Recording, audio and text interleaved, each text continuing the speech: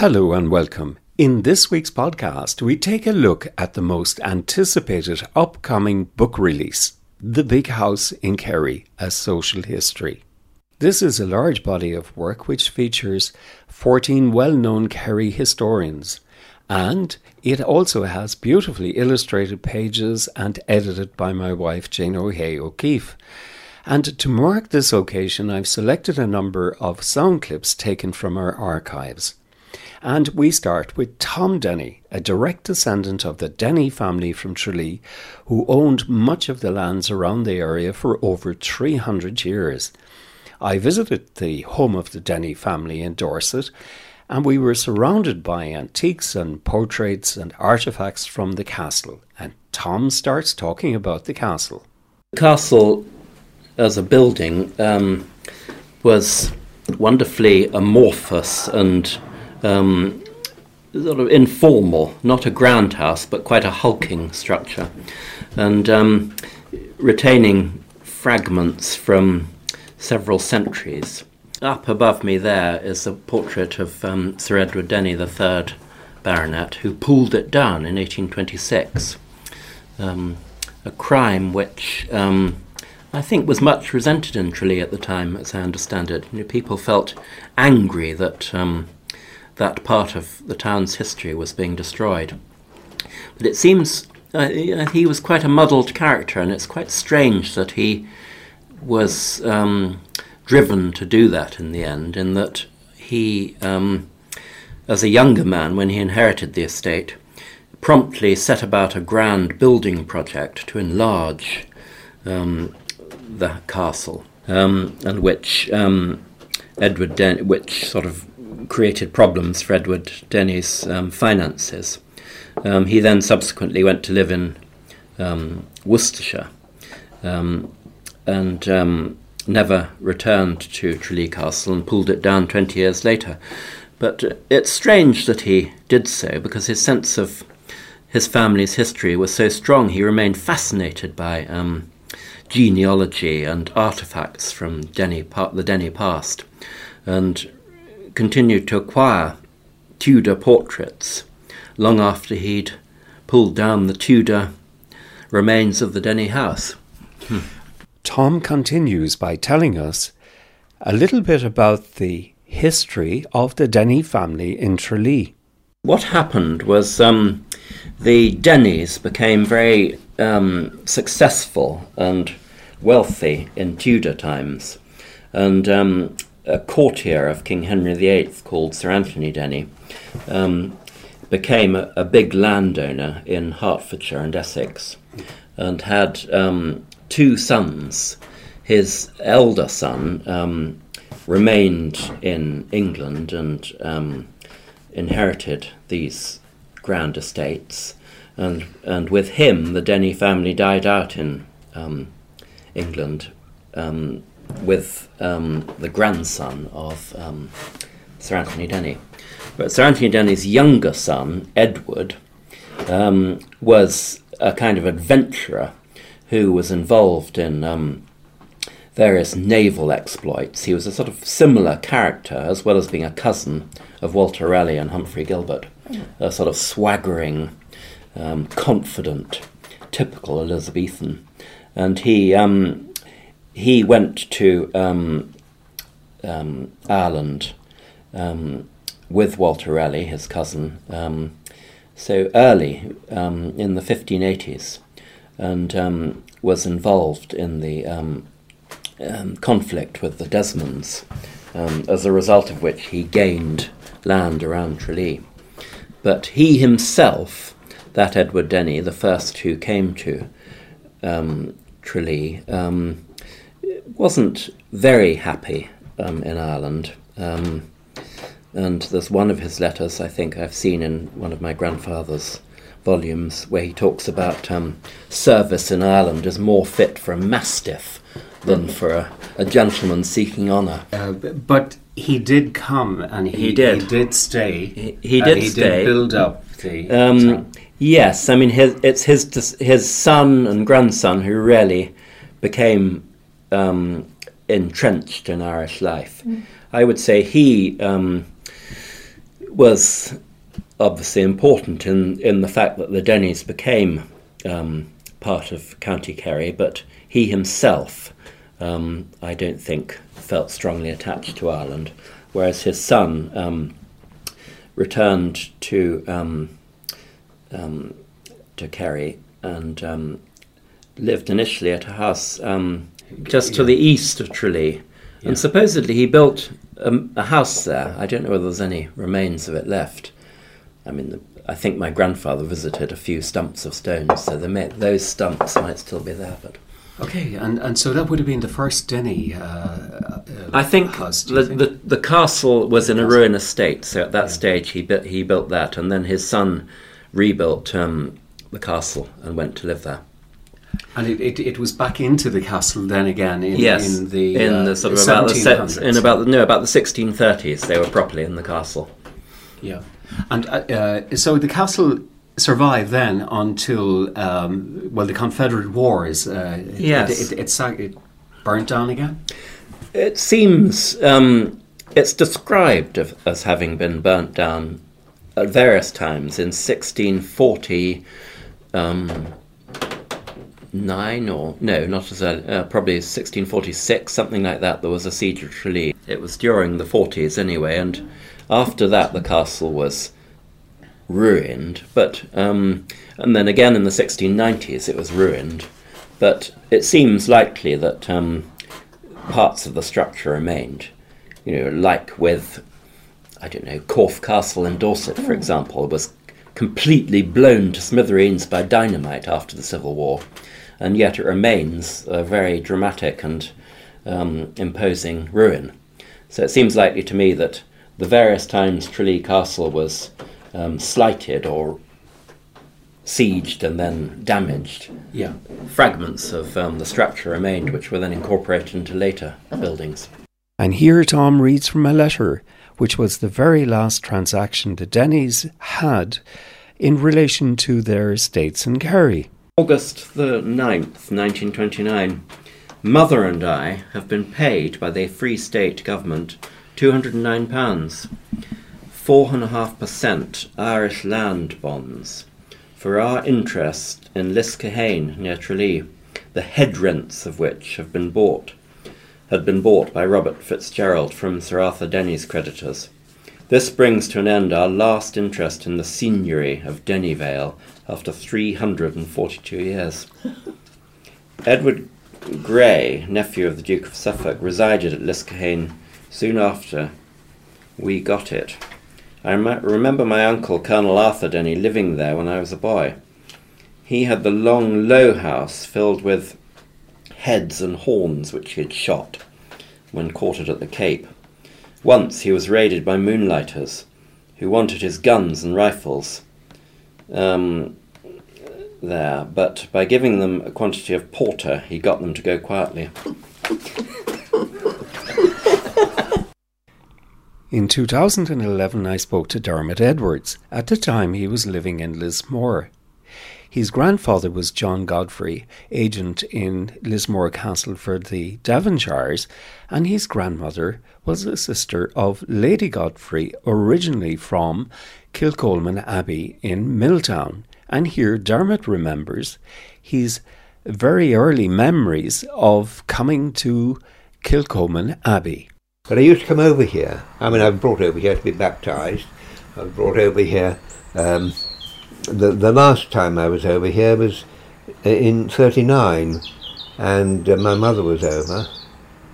And then the war was coming. My father was going into camp as a territorial, and my mother went back to join him. And I went down with my aunt, the youngest, her younger sister, Ursula, kid she was known as, down to Kilcolman. We stayed there for a while. Were you there right through the war years? I was there when war was declared. Were you? I always say I was in the drawing room with an old military telescope looking across at the reeks. This is Kilcolman, the house that John Knightley writes about, and in the morning room behind me they had the wireless on at 11 o'clock in the morning. War was declared. John Knightley, who over the years has done much research and study into the lives of the Godfrey family. And he's also a contributor to The Big House in Kerry, A Social History. I recorded John at his home in 2011.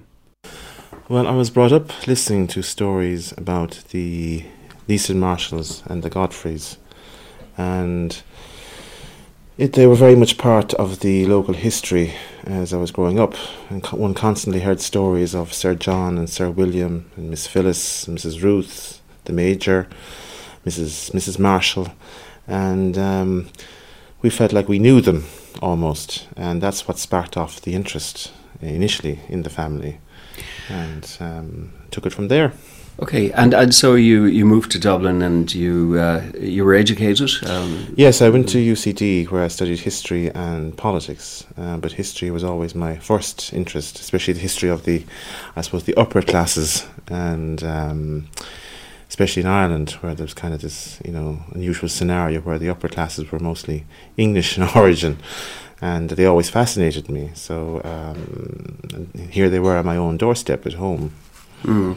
And so you went on then to do a degree at that time? And I did a BA in history, and then I subsequently got a job in the civil service and pursued the Godfrey story separately from that, and then I accumulated so much material that in the end I decided I'd turn it into a PhD, and that's what I undertook in UCD. Did it take much to get you started on that? Or? To compile the material and finish the PhD took about 10 years, from my initial exploration of the topic to delving into the family papers, collections in Dublin, collections in the UK, speaking to family members and putting it into a coherent document. It took approximately 10 years. Was it something that you enjoyed doing? Yeah, it was a labour of love. I mean, there were times when I used to think, God, what have I got myself into? But no, I mean, I wouldn't have done it unless I was extremely interested in it. And because I know every boreen and field and townland in the locality, I mean, reading these letters from the 18th and 19th century, describing them 200 years ago, it all made sense to me, and I was able to kind of bring it to life almost. Well, take me through that journey now. You had the information, a lot of it collected already, and who were the people that helped you in compiling the material, putting it together? Well, I suppose the primary person who I owe great thanks to would be Valerie Barry. She inherited the Godfrey papers from Sir William Godfrey when he died in 1971. And here is a clip taken from an interview that I did with Valerie Barry many years ago at her home in Callanafersey.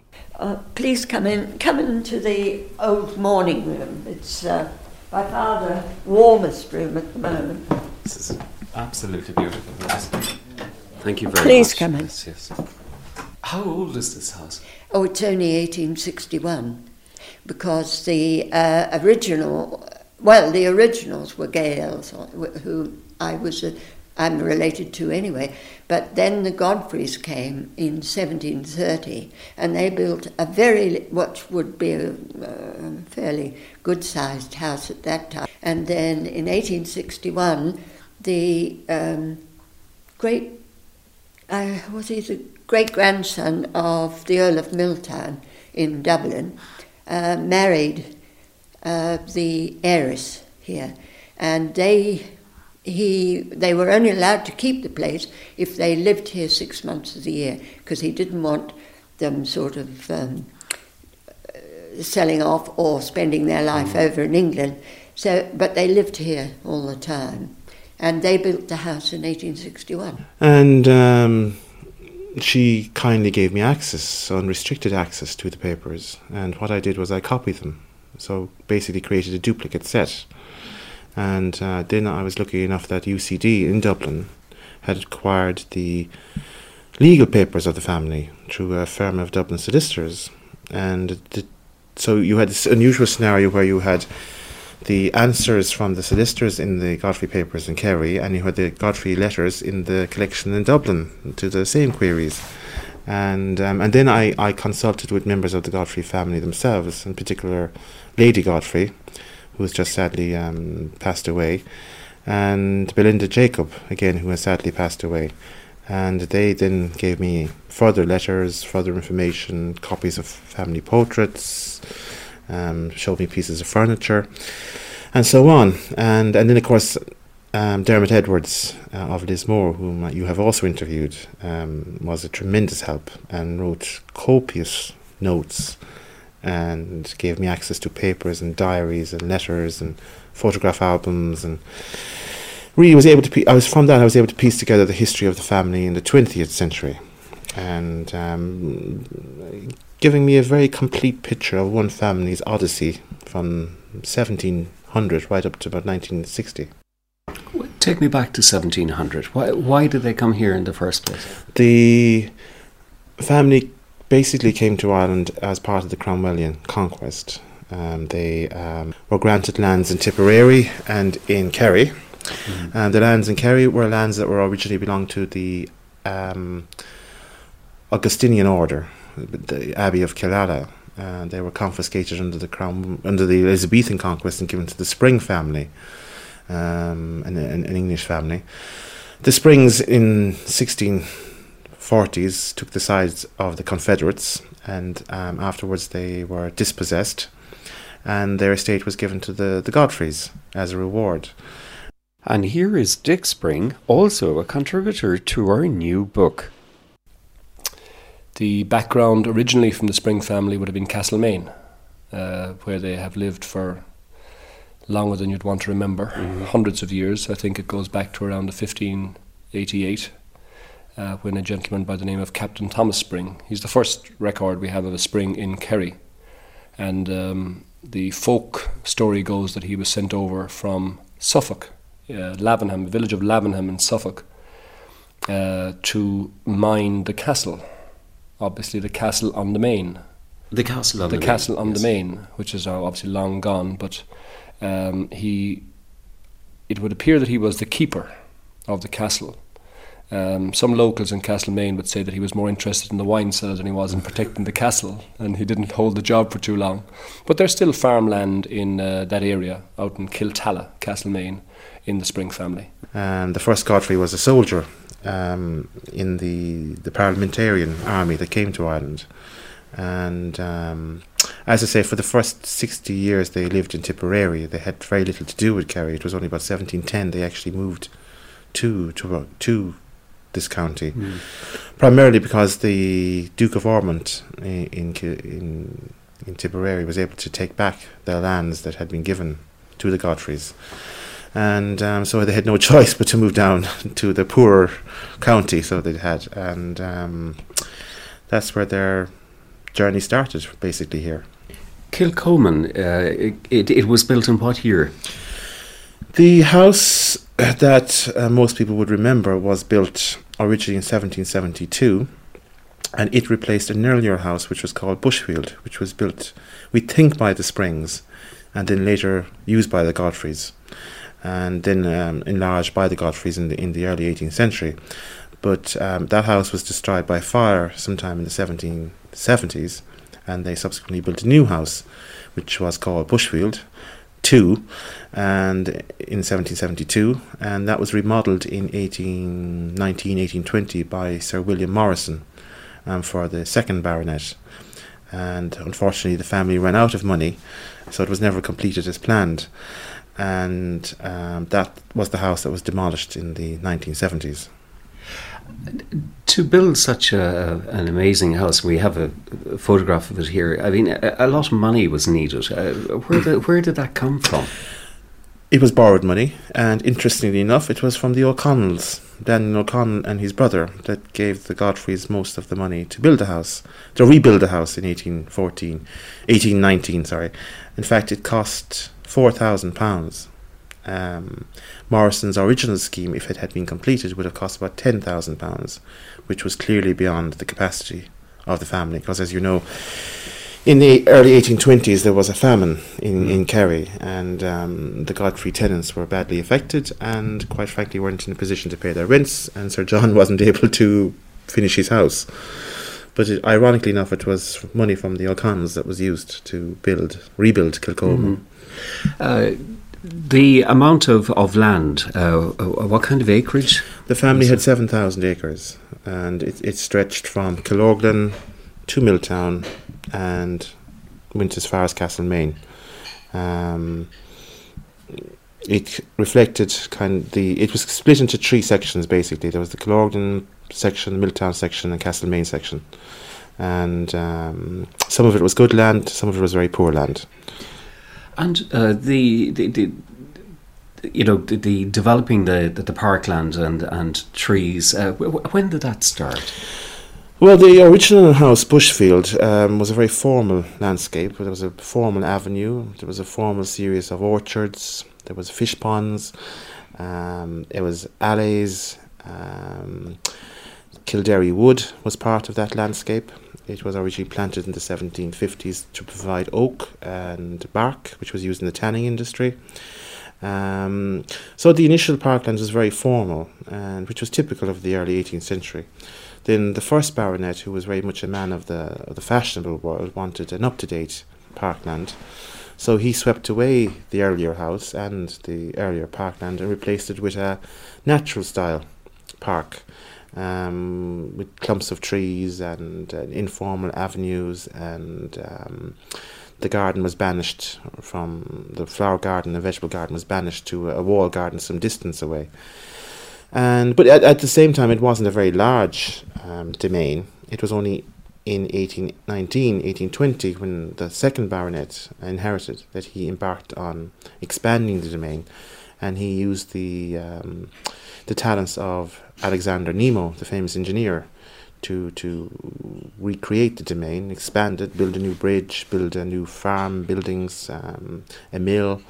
And between 1820 and 1830, considerable amount of planting was undertaken. They planted fir, they planted oak, beech, and essentially that is the domain that survived until that still survives actually there today. Can you describe Kilcoman House to me as it was in the 1930s? I remember in the passage, in the wing of the house, because as a small boy I wasn't in one of the big bedrooms. I was in one of the in the wing. There was a sort of multi-gabled wing going down to the kitchen and housekeeper's room and everything, and I know I was in that room, and on the way down to that room,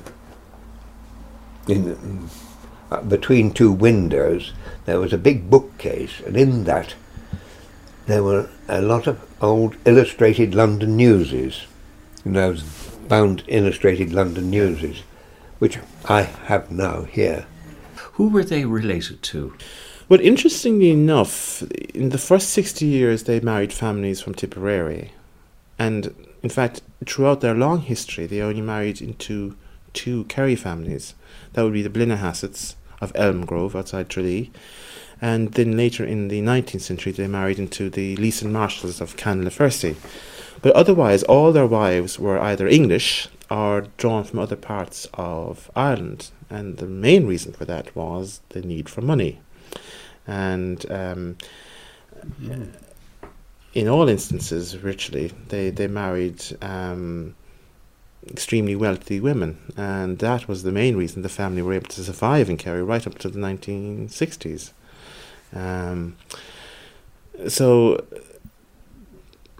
as I say, the main man himself would have married probably somebody from outside the county or from somebody from England. Then brothers and sisters and younger members of the family married locally, married into the Days, married into the Springs, married into Blennerhassets, of course, Denny's, Crosby's, all these families. They're all interconnected. The village of Milltown was that designed and built by the Godfreys? Yes, Milltown is one of the few villages in Kerry that is a planned village. It's very hard to comprehend the cohesion that once existed in the village, because the big house is now gone, which means that the layout of the village no longer makes sense. And of course, in the last 10-15 years, all the inappropriate, in my view, development that has taken place in Milltown has totally destroyed the cohesion of the village. But if you look at earlier photographs, you can see how it was a very carefully planned rural settlement. And if essentially the way Milltown is laid out is there's a main square which gave access to the big house, and then there's the main street which is extremely wide. In fact, it's one of the widest streets in Kerry, and the reason that is because it was laid out to accommodate cattle fairs in the 1750s. The square in Milltown then was laid out in the 1780s at the same time the house was remodelled. And it was originally, in its original form, a very classical square. Each one of the buildings had a classical facade. Again, it's impossible to discern that nowadays because of, modern intrusions. But if you look at earlier photographs, you can see the beautiful classical layout. And Milltown was established by the Godfreys approximately in 1730, but it wasn't until the 1750s when this very dynamic man, Captain John Godfrey, inherited. And his one ambition in life was to make the estate profitable. And Milltown was intrinsic to his ambition to do this. And it was he who basically turned a small collection of linen mills into a major cattle and dairy town and village. And by the end of the 18th century, it had surpassed Killorglin in terms of importance. But then after 1850 onwards, it declined. Was a perpetual decline ever since. But essentially, yes, it was and still is in many senses a remarkable example of a design village. Another chapter in the book is a chapter on the McLacuddies of the Reeks, and this is written also by John Knightley. And I remember many years ago visiting Virginia McLacuddy, who was the widow of Richard, and who was the last of the McLacuddies to have lived in the Reeks. And here's a clip taken from that interview. The family went back 1,000 years, but obviously not in a Georgian house. But they certainly, you can go back in, it's so far written, and then you go back further, oral history and so on. I mean, the McLacuddies, I think, and again, you'll talk to people who know more about this side of things than I do, but my understanding is that they were in Tipperary and they got pushed out and went down to Kerry. But whether that must have been the O'Sullivans, I would have thought, because the McLacuddies, as you know, are a cadet branch of the O'Sullivans. Yeah. And you will have seen on the front door of the Reeks the O'Sullivan Hand of Friendship. You saw that? Mm-hmm. Yeah. Oh, yes, indeed. Yeah. So, I mean, but there would be, I'm sure, artefacts that would have kind of come down all the way, swords. Yes, I've got a couple of swords that would have, but they weren't kind of swords that you might defend your realm with. They were Richard's 1930s, whoever it was the McLacuddy then, grandfather, I suppose, was at the coronation of the King in England. So there are coronation stools, 2 of them, and there are swords, which I think more ceremonial. But again, there is a sad lack of things like that. There is certainly there is paper, but one of the things, I mean paper by which I mean there are documents, but one of the things which was incredibly sad, one of the rooms, as you go up the staircase on the left-hand side, there is a large cold bedroom, and it was known as the Dunlow Room. And in it sat Charles, I think you've got him written down, Dennis Dunner Charles. He married Gertrude, and who provided lots of money, but she went back over to Italy to live, and he sat in that room. And I think he must have become a little bit eccentric because he was surrounded by newspapers and yes, you've got it there. He had a parrot. He went a little bizarre, and I've subsequently seen it. You read about people who can't throw anything away, so they're surrounded by horrible stuff. I mean, it just gets a little bit nasty. So my imagination is that he became a bit of a health hazard. I suspect. I don't know. He probably sat there drinking away. When he died, his son, and this is what Richard told me anyway, they just threw everything out on a bonfire. And so what would have gone out, bath with a bath water, that kind of a thing. I mean, there was a baby with a bath water. He said that a lot of things like chairs that would have been made on the estate were thrown out of the window and stuff like that. And I imagine a lot of paperwork went too, because there is a gap in history. There's stuff that isn't there. Yeah. So I suspect a lot went then. The Big House in Kerry, A Social History, will feature 20 gentry houses in Kerry, and 14 well-known historians, including John Knightley, Declan Downey, Tom Dillon, Kay Cable, Brian McMahon, Donald Cameron, Tom Denny, Jane O'Hay O'Keefe, Dick Spring, Patricia O'Hare, Carl O'Mahony, and Victoria McCarthy. For more information on this book, you can find it on our website. That's www.irishlifeandlore.com. My name is Maurice O'Keefe, and I look forward to bringing you another podcast next week.